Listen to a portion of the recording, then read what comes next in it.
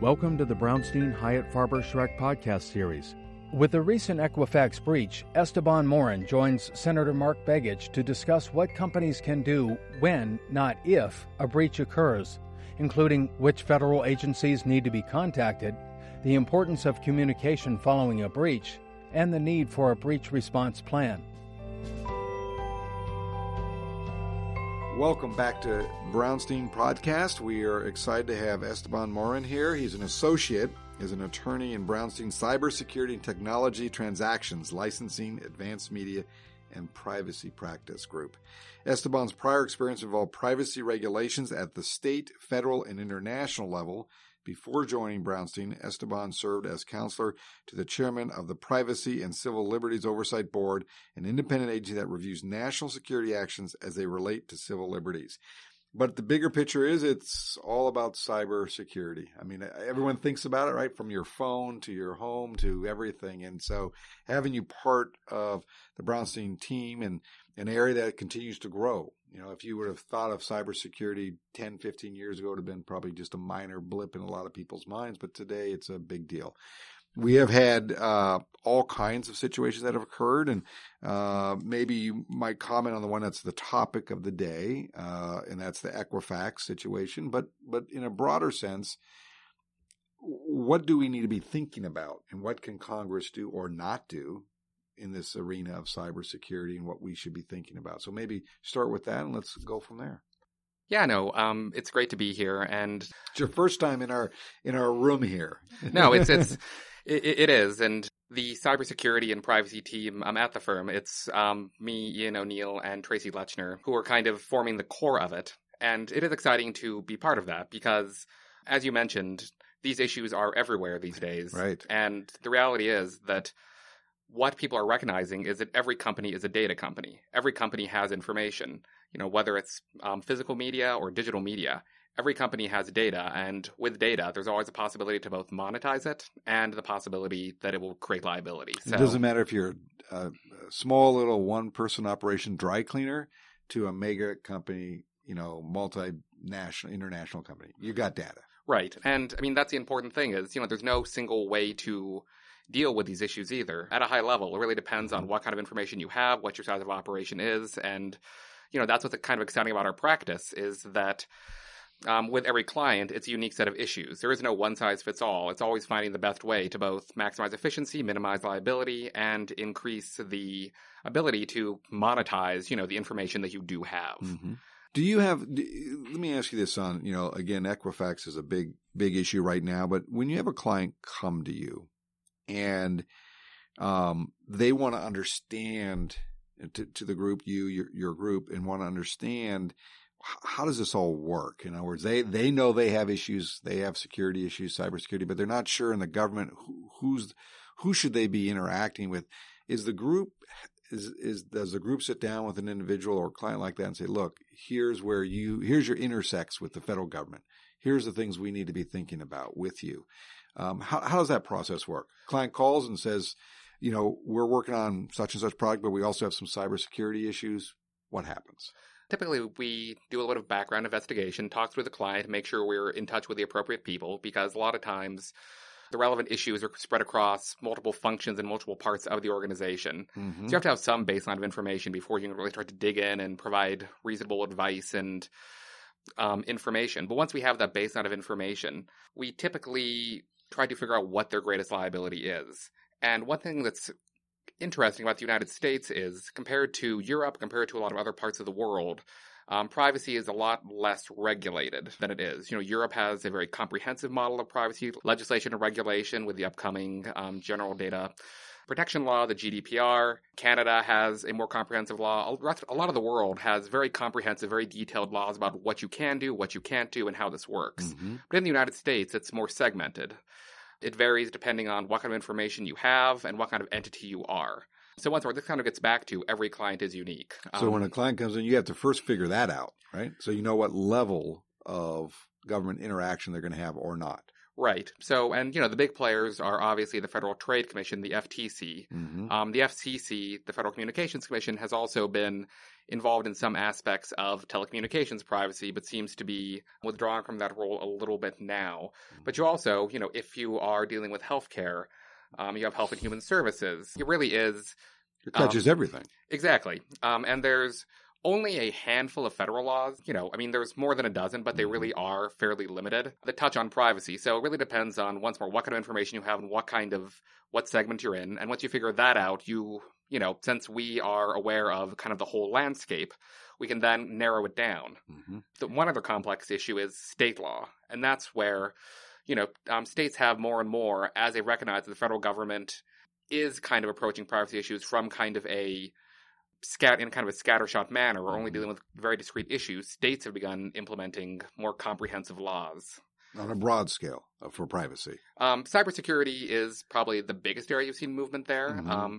When you are dealing with a breach, whether it be Equifax or even, a 10-man operation, if there is a data breach that involves personal information, there are very specific breach laws, and I believe 48 states, and Puerto Rico and Guam and a lot of others that require timelines, notification to... So delivery of information. You get a breach, you got to do certain things certain times. Exactly. Mm-hmm. And that's why, some of the big lessons you have to think about, whether it be Equifax or any breach you see, is just the importance of being prepared. Do you think the Fed, this is an area when I served in the Senate, I always questioned the ability for the legislative process to keep ahead or even with the technology advancements that go on. In other words, sometimes on like this issue, cybersecurity, to have legislation that addresses, let's say the Equifax issue, to address that, by the time they address it, there's new technologies that are now breaching into the system. Do you think Congress has the ability to keep up the pace, or even, let me say Congress and or the administration regulatory process? Or is it just we're always going to be a little behind, but we just have to figure out better ways in a broad sweep? What's your thoughts there?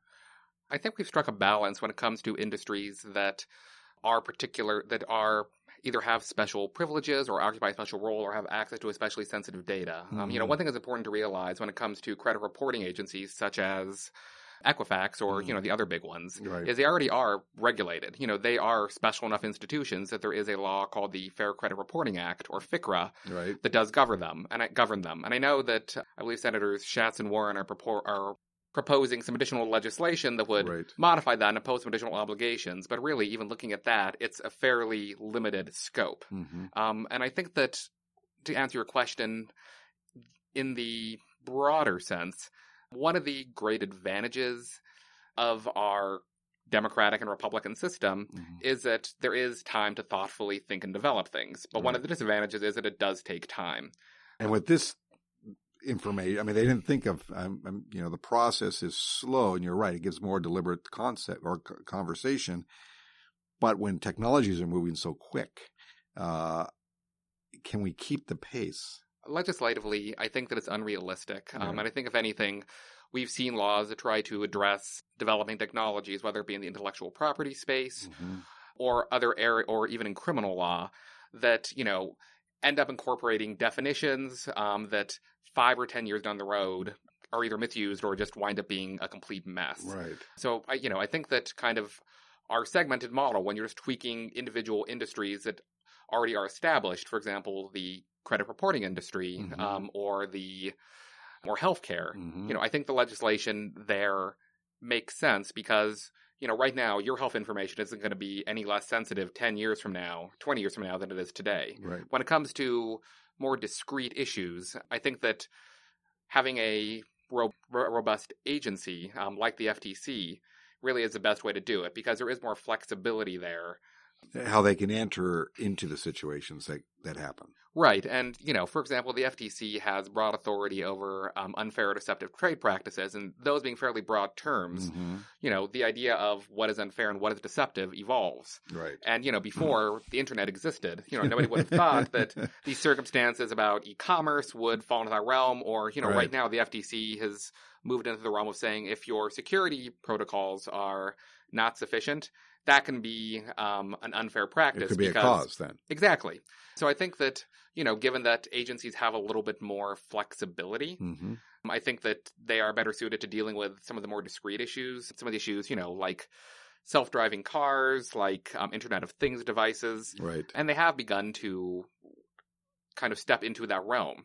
Down the road, if these things do become, self-driving cars, for example, do become a huge, massive issue that changes the way we live as Americans. Or as another example, as people have talked about, more and more cars are having capacity to be Wi-Fi available and capacity, or all the electronics that are now in them. Can people hack into the cars, for example, and stop your car as another piece of the equation? All that now, they have some flexibility, is what you're saying, that they have flexibility to kind of move in to those arenas and regulate or advise as necessary. Exactly. Yeah, they are in a lot better position to, investigate individual Mm-hmm. actions, to, begin to issue notices, rulemaking, and issue sanctions to kind of put the rest of the industry on notice. Do you think in the, it's always, cybersecurity is always intriguing to me, because every day it seems like I get some notice of something that, on my email that says, be careful for one of my security providers. It says, this is now happening. This is now happening. It seems like a never ending. Do you think the public in some ways is becoming more immune to it? In other words, like, okay, we know it's going to happen. And is that going to, from clients that come to us, how does that all interact? In other words, customers and people becoming more immune to it. Does that change the way the FTC and others regulate? Or is it just, we wait for the big issues to happen, then they run around and try to figure it out? I think it's kind of a two-pronged issue. I think that people may be becoming kind of jaded, as you implied, but there's also the value of data on the black market, and the number of attempted hacks is also increasing. Right. So the thing is, you may have people become a more familiar part of their, daily or yearly life, but you also have more people whose information is being compromised, whose identities are being stolen. Mm-hmm. And you have more and more companies whose, stock is dropping 7%, 14% or more. So I think that, data is becoming more valuable year after year. And as a result of that, it's kind of flows that hackers are becoming more and more aggressive, aiming for bigger and bigger targets for more sensitive information. And as a result, companies have to be more and more on guard. Right. Do you think the clients that come to us, do you think most of the clients understand the magnitude of how and what they need to be doing within their own organization to protect themselves? And do we, in our role, is not only to help them there, but if they have issues with the federal government, but also with their own capacity, do you think they mostly realize what they're up against? Or is it, how do you rate that from a client perspective coming in? I think you see the full spectrum, Mm-hmm. and it doesn't even vary. It doesn't correlate based on their size or what industry they're in. So it's just across the board, doesn't matter the size. It just, some may have very limited knowledge, or some may have a significant amount of knowledge, and they might be even a very small company, but they're wanting to understand more what they could be doing. Right. You have giant companies that really have not given it any thought whatsoever, and some small companies that are very on the ball. Which is amazing when you think about it in this time, right? At least from my perspective, it seems like every day we talk about cybersecurity in some way. I think it makes sense, though, because this is a fairly recent issue. Mm-hmm. So I think that a lot of people who have been, CEOs or, having those kind of high positions in companies, since, who've been in there for a long time, weren't really exposed to it. Right. And even today, even if they do have some people within the organization, a chief privacy officer, a chief information officer, a CISO who are flagging it for them, sometimes having external counsel come in can both offer additional perspective and help kind of back them up and say, yes, you are at risk, or these are things you can do.